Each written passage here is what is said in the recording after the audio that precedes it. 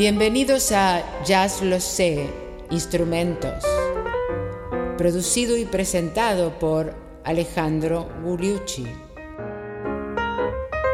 La batería, parte 2.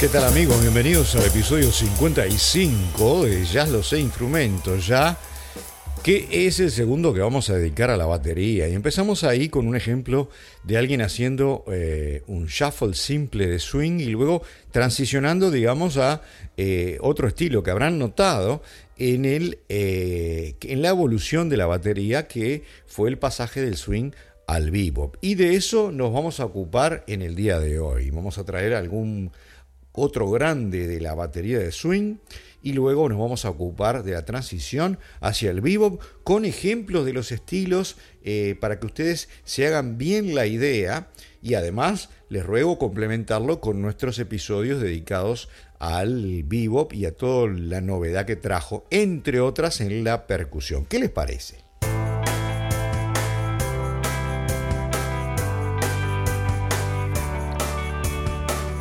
Ya hemos dicho de que entre tantos bateristas de swing nos habíamos quedado con Sid Catlett, y luego dijimos que teníamos que hablar del gran Cozy Cole y de Lionel Hampton, de quien no vamos a mostrar ejemplos aquí de la batería. Les ruego ir a la serie principal, pero tenemos que hablar sí de un gran baterista negro, Cozy Cole, baterista de swing por excelencia, y vamos ya a escuchar el primer ejemplo del día de hoy y de los tres que vamos a mostrar de Cozy Cole, que es Take It On Back, y está Slam Stewart en el contrabajo.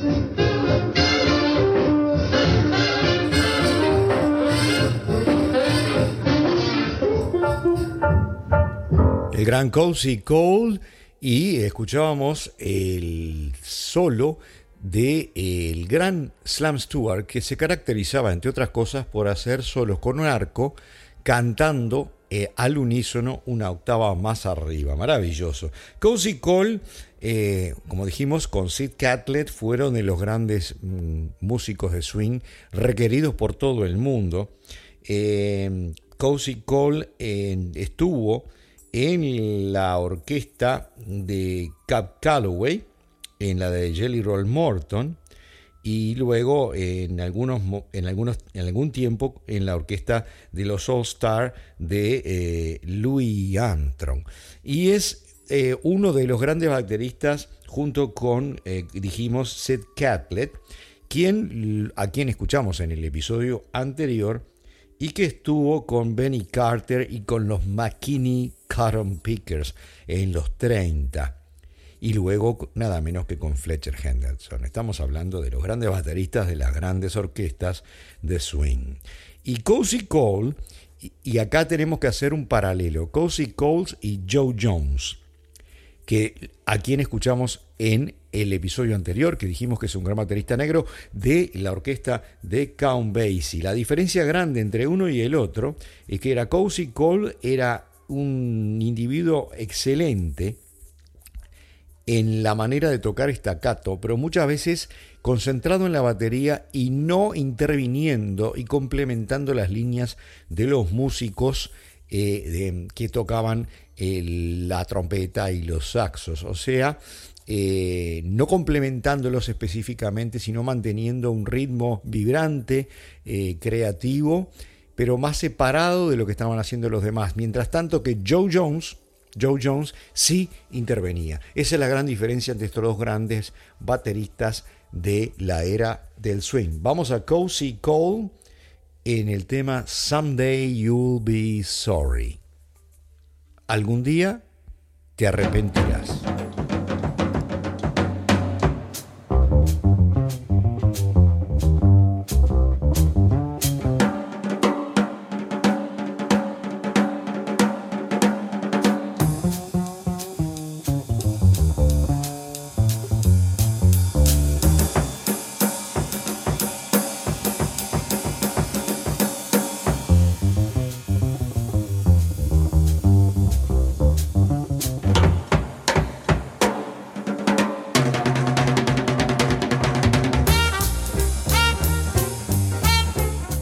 Cozy Cole había nacido en 1909 en New Jersey y murió en 1981 y ahora nos deja con su último tema aquí, Bad, malo. Bad.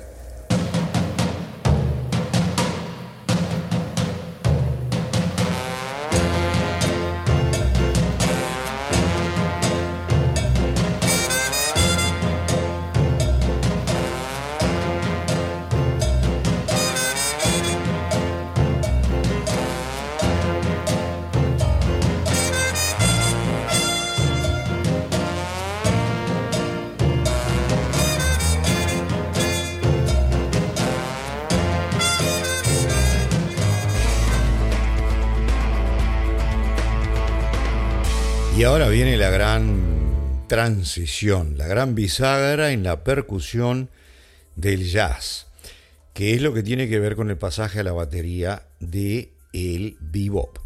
Un pasaje que se dio en forma, obviamente como todo, no de un momento al otro, sino que los bateristas fueron evolucionando. Pero el arquetipo, la figura principal, inicial de esta transformación es el gran Cluck o Kenny Clarke, que en el 1956 y hasta el final de sus días se fue a vivir a París y estuvo en Europa triunfando esos 30 años y en un poco ha sido ligeramente olvidado por algunos en Estados Unidos, pero es el fundador del estilo de bebop que luego fue tomado por grandes, como vamos a ver ahora. Pero es Kenny Clarke, Cluck, el fundador, el creador de este sonido tan especial.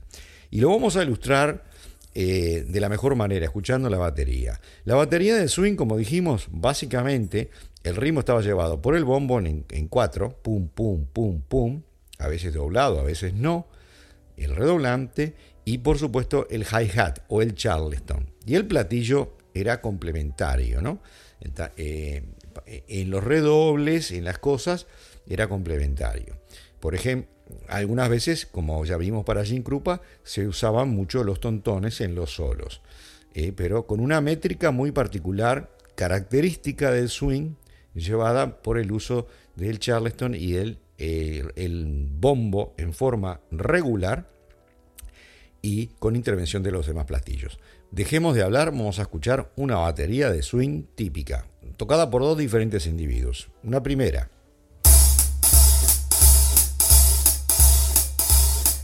Ahí escuchan claramente boom, boom, boom del bombo y el individuo utilizando el hi-hat o charleston cerrado con el palillo. Ahora está pasando al platillo principal y haciendo acentos con el redoblante, con un bombo completamente regular. Es swing, pero transicionando a lo que va a pasar en el bebop. Y lo que va a pasar en el bebop, ¿qué es? Lo que va a pasar en el bebop, que es que yo ahora, como no tiene que ser una música bailable, cuando la música tenía que ser bailable, tenía que haber un bajo y un bombo en la batería, o un redoblante completamente regular para que la gente pudiera bailar. Cuando la música es para escuchar, esa regularidad muy marcada no es necesaria. Entonces el baterista comprendió eso y en lugar de dirigir la métrica con el redoblante, con el charleston y con el bombo en forma cuasi regular, la métrica es dirigida constantemente por una pulsación en el platillo principal, en el ride cymbal, el de la izquierda de la batería, de la derecha del ejecutante y de la izquierda de la batería, mirada desde la audiencia, un continuo. Y luego acentos en el charleston, acentos en el redoblante y un bombo absolutamente no regular que tiraba bombas. Se le llamaban bombas porque estamos en la Segunda Guerra Mundial y era una especie de reflejo de las bombas de la guerra. Unos pum en el medio de la nada que no tenía nada que ver con la rítmica de 4x4. Vamos a escuchar.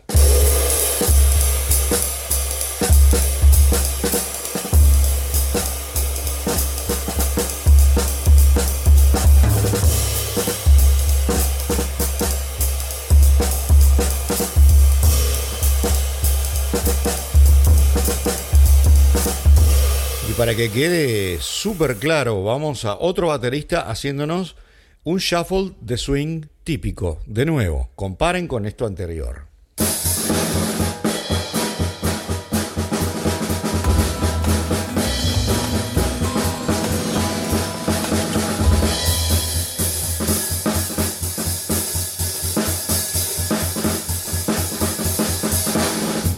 O un baterista de swing también, utilizando mucho las tamboras y los tontones, como hacía el gran Gene Krupa.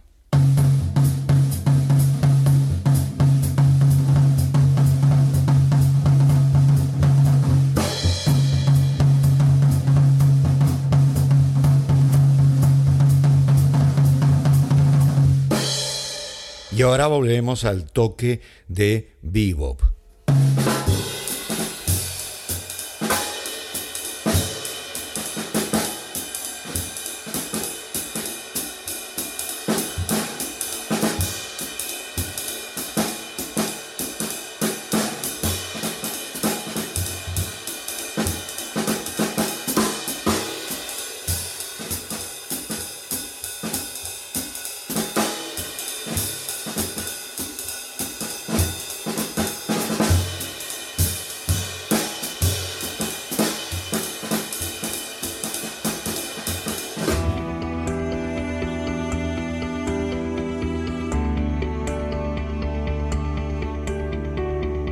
Qué increíble transición, ¿no les parece? Y bueno, esto empieza básicamente en el Minton's Playhouse, allá en la calle 52, en los años 40, cuando no se grababa todavía porque había una huelga y estaba la Segunda Guerra Mundial, y el gran baterista en los conjuntos que tocaban allí con Thelonious Monk era el gran Kenny Clarke. Vamos a escucharlo a Kenny Clarke a partir de ahora en un par de ejemplos en All the Things You Are, todas las cosas que eres, de Jerome Kern, que es uno de los probablemente 5 estándares que me gustan más a mí.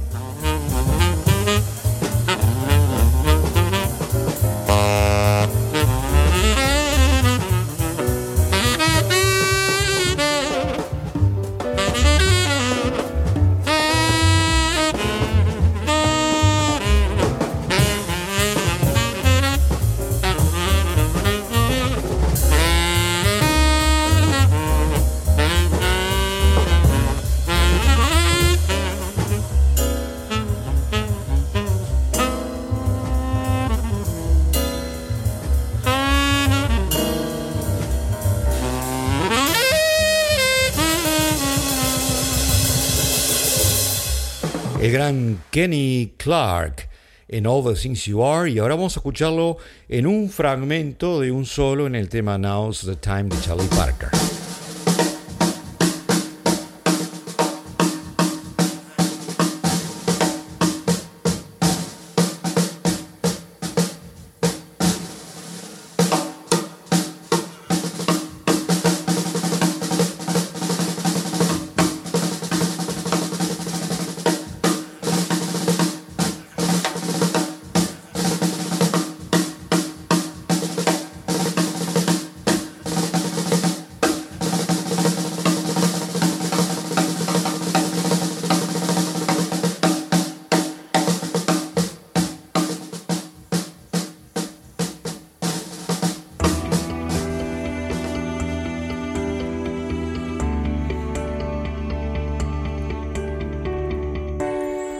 El gran Cluck o Kenny Clarke, que fue el que abrió el lenguaje de la batería completamente a esto que fue el bebop.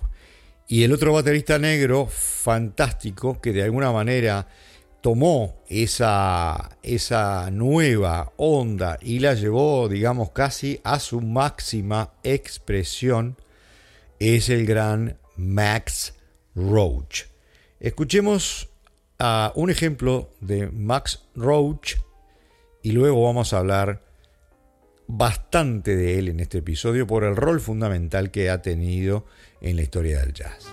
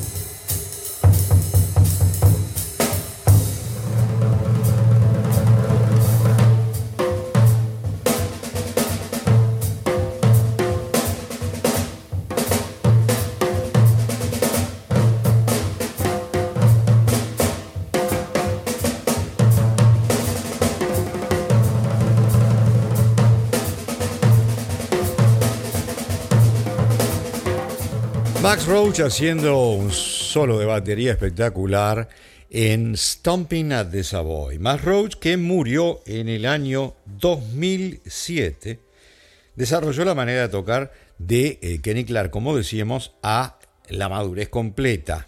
Es el prototipo del percusionista moderno, no solamente un baterista al servicio de una orquesta, llevando el 4x4 de manera correcta y estable, sino que fue un músico completo que estudió, que además tocaba algunos otros instrumentos y además un buen arreglador, que después fueron muchos otros, incluso muchos otros bateristas.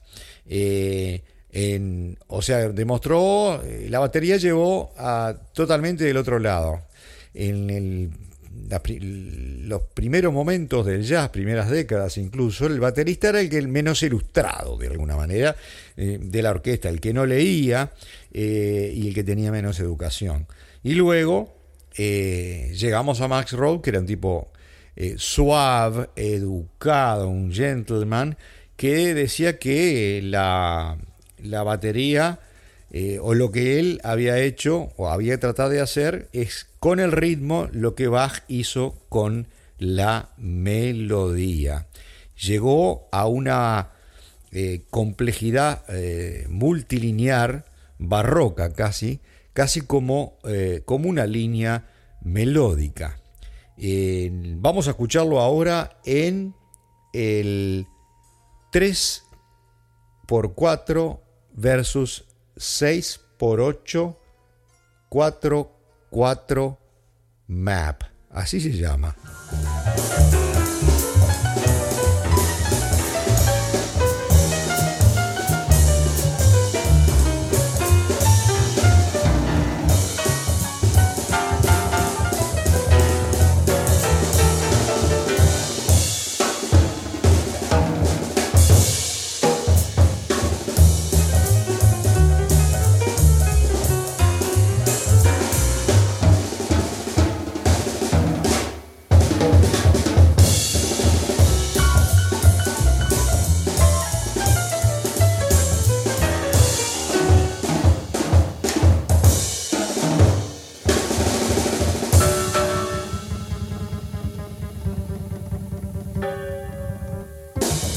De todos los músicos de la generación bebop, Max Roach es uno de los que se desarrolló más allá y se abrió, estilísticamente de la mejor manera. Es el único baterista que estuvo involucrado en muy importantes registros de no nada menos que por lo menos 3 estilos del jazz. En el 45, en el quinteto de Charlie Parker, en el bebop. Del 49 al 50 estuvo en el noneto del gran Miles Davis. O sea, creando el cool jazz. Y la mitad de los 50, nada menos que aquel fabuloso conjunto de hard bop, Max Roach, Clifford Brown, el gran trompetista, el quinteto, que inventó, entre comillas, el hard bop. Y luego, al final de los 70, su grupo de alguna manera era un semillero para la escena del neo-bop. En los 80 se dedicó a complejidades melódicas con Dollar Brand, con Archie Shepp, con Anthony Braxton y además con grupos de percusión de todo el mundo. Un individuo extraordinariamente completo, Max Roach, y lo escuchamos ahora en el St. Louis Blues.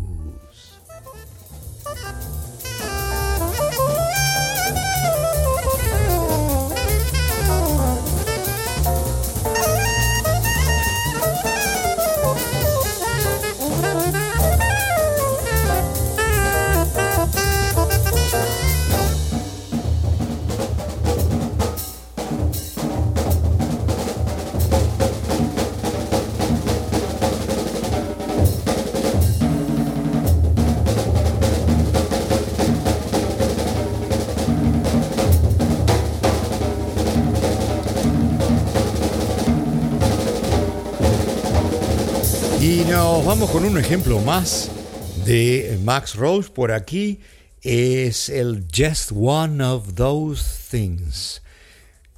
Solamente una de esas cositas. Fíjese lo que es la velocidad.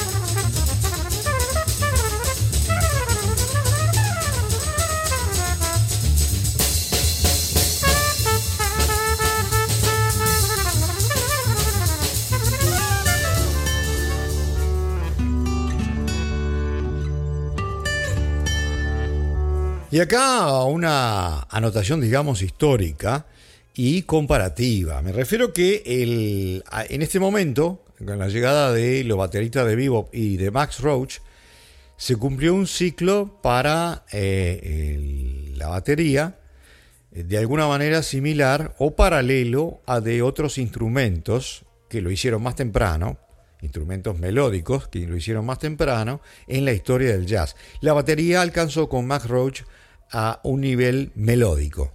Ustedes saben que la batería se afina, o sea, cada uno de los tambores tiene una nota. Una batería bien afinada suena muy bien y una batería no muy bien afinada no suena tan bien. Es más difícil para los que no tenemos demasiado oído oírlo. Yo lo oigo cuando está mal afinada, me doy cuenta, pero no sé por qué.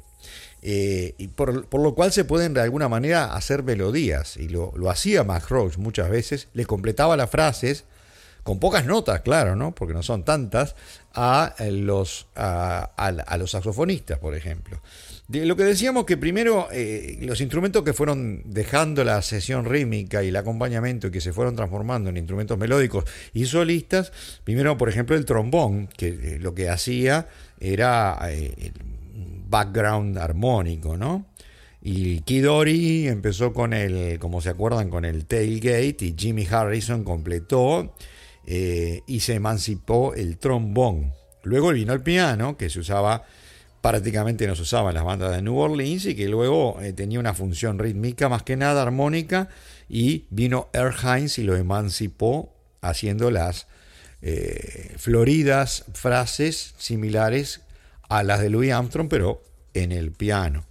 Y luego lo mismo pasó con la guitarra, y lo mismo pasó con el bajo. La guitarra, Eddie Lang, Charlie Christian, y el bajo, bueno, cuando llegó Jimmy Blanton, lo sacó para adelante. Bueno, para la batería, cuando llegaron Kenny Clarke y Max Roach, la transformaron en un instrumento emancipado.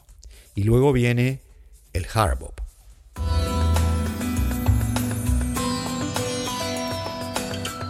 Y acá tenemos otro baterista negro, un titán, verdadero titán, que asociamos siempre con el sello Blue Note y con el hard bop, y es Art Blakey. Art Blakey, que durante 4 décadas estuvo al frente de sus grupos, primero con los mensajeros del jazz, Art Blakey and the Jazz Messenger, con Horace Silver en el piano. Luego Horace Silver se fue y quedó Art Blakey con esos grupos que se iban inventando, descubriendo, mejor dicho, estrellas de los instrumentos, tanto de los saxos como de las trompetas, y él como maestro dirigiendo ese grupo, ese semillero, que produjo tantas estrellas de jazz con una potencia increíble. No tenía la sutileza de un Max Roach, era más que nada potencia y vibración, pero es uno de los grandes de toda la historia del jazz por los dos roles, tanto en la batería como en la formación de jóvenes de estrellas de los otros instrumentos. Vamos a escucharlo a Art Blakey en A Night in Tunisia, una noche en Túnez, de Dizzy Gillespie, año 1964, con Horace Silver en el piano y con nada menos que Clifford Brown en la trompeta.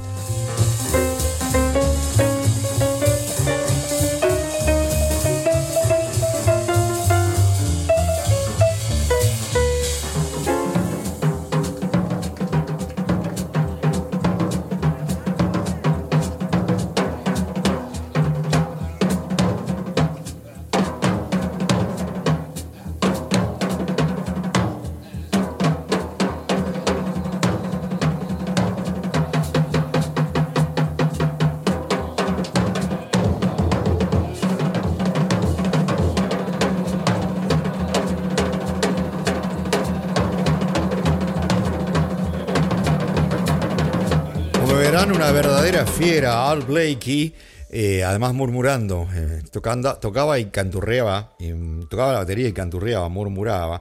Un individuo muy interesado en los ritmos africanos, fue el primer baterista que se fue al África al principio de los 50 a estudiar los ritmos africanos, que se habían disociado tanto de lo que eran los ritmos afroamericanos en el jazz, ¿no?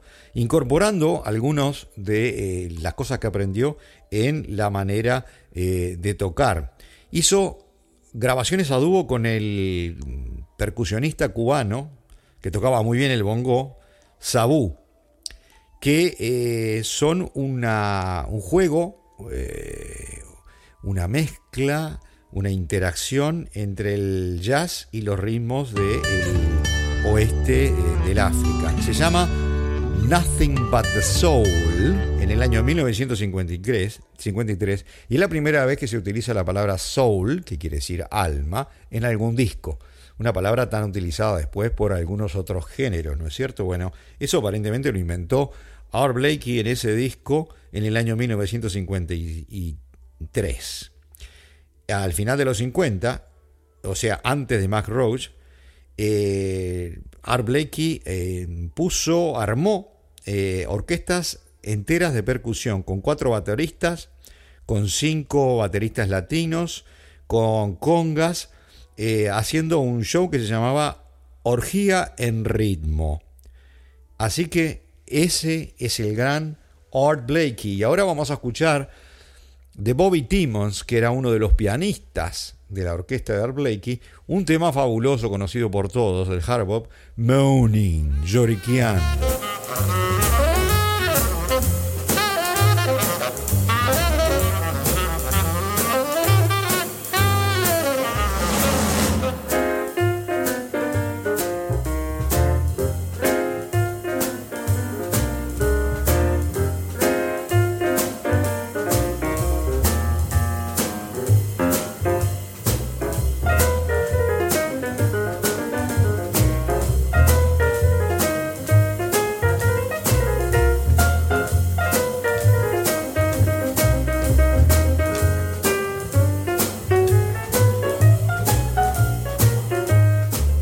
el enorme placer y satisfacción de ver a Art Blakey en la década de los 80 en el Uruguay, en el Teatro Solís, en un show maravilloso con sus mensajeros de ese momento, con gente joven de aquel momento. Vamos a escuchar otra que se llama High Priest, o sea, el sumo sacerdote o el sumo predicador.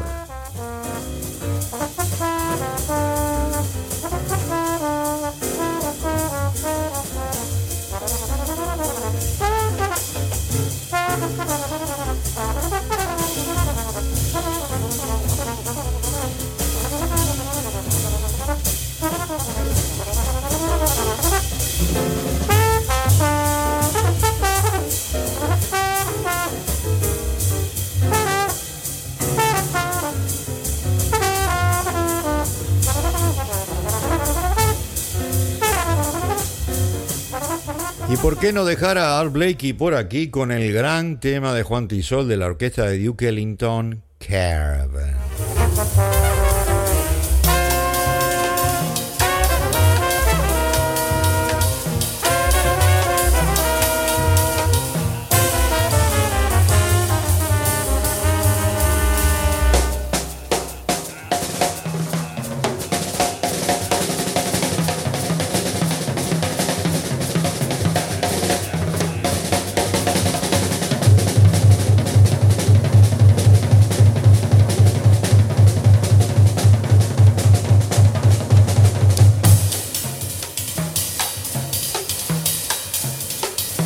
Como decíamos, desde los 50 hasta su muerte en 1990, quiere decir que yo lo vi en 1989, Art Blakey hizo más que por los músicos jóvenes que cualquier conservatorio, colegios o lo que fuera en esa época. Por supuesto que ahora hay colegios y academias de jazz muy buenas. Muchos músicos, como dijimos, salieron de la universidad viva de las orquestas del gran Art Blakey. Vamos a recordarles algunos, ya que estamos. Wayne Shorter, Lee Morgan, famoso trompetista, Freddie Hubbard en trompeta, Woody Shaw en trompeta, Keith Jarrett en piano, Chick Corea en piano, Joan Braquin en piano, Curtis Fuller en trombón, Sly Hampton en trombón, Bobby Watson, Terence Blanchard más cerca en la trompeta, Donald Harrison Winton y Branford Marsalis, Wallace Rodney, Steve Davis y Christian McBride. Estos últimos son de los grandes leones de New Orleans y todos salieron a la palestra en la orquesta de Art Blakey.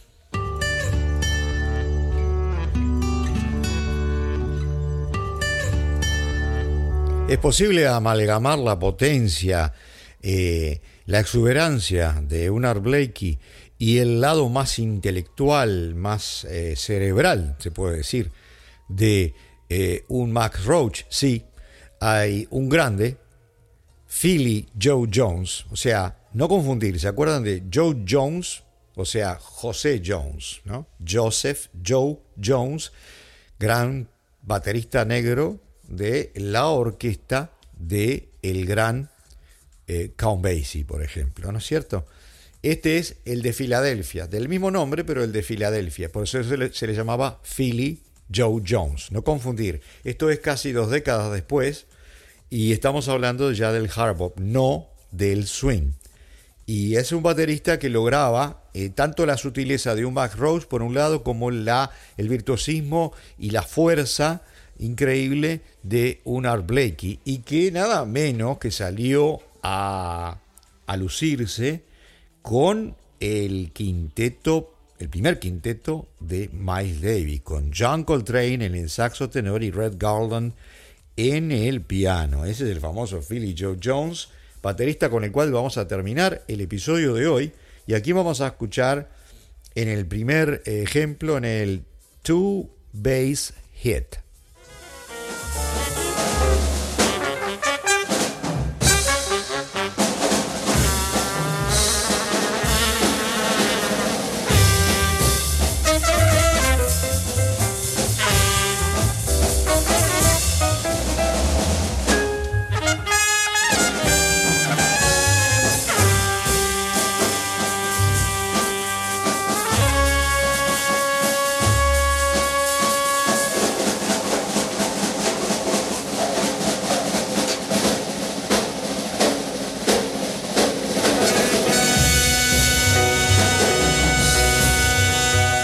gran baterista de jazz moderno post Art Blakey y Max Roach, Philly Joe Jones, que nos va a dejar otro ejemplo aquí, Moose Bluff.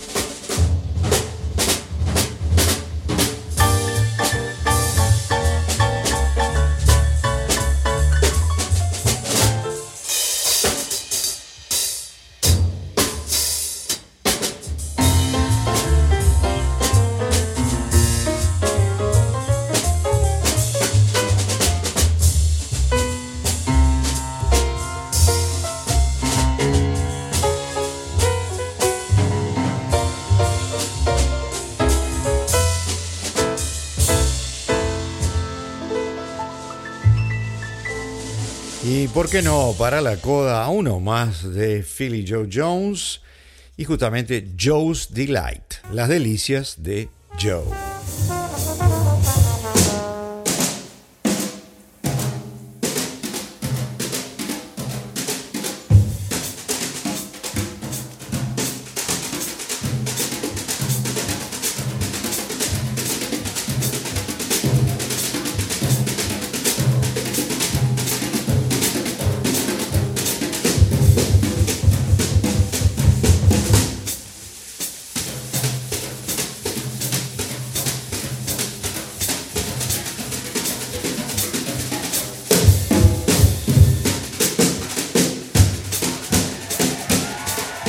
¿Qué les parece esta cabalgata por los grandes instrumentistas en la batería que revolucionaron el toque con la creación del bebop y llegando al hard bop? La semana que viene, episodio número 56 de Ya lo sé instrumentos, tercero dedicado a la batería. Vamos a recorrer algunos otros bateristas muy importantes, como por ejemplo algunos del Cool, por ejemplo John Morello, para también visitar a Louis Hayes, a Roy Haynes, Elvin Jones, uno de los grandes, Buddy Rich y Louis Bellson, entre otros. Y por hoy les agradezco mucho el habernos acompañado.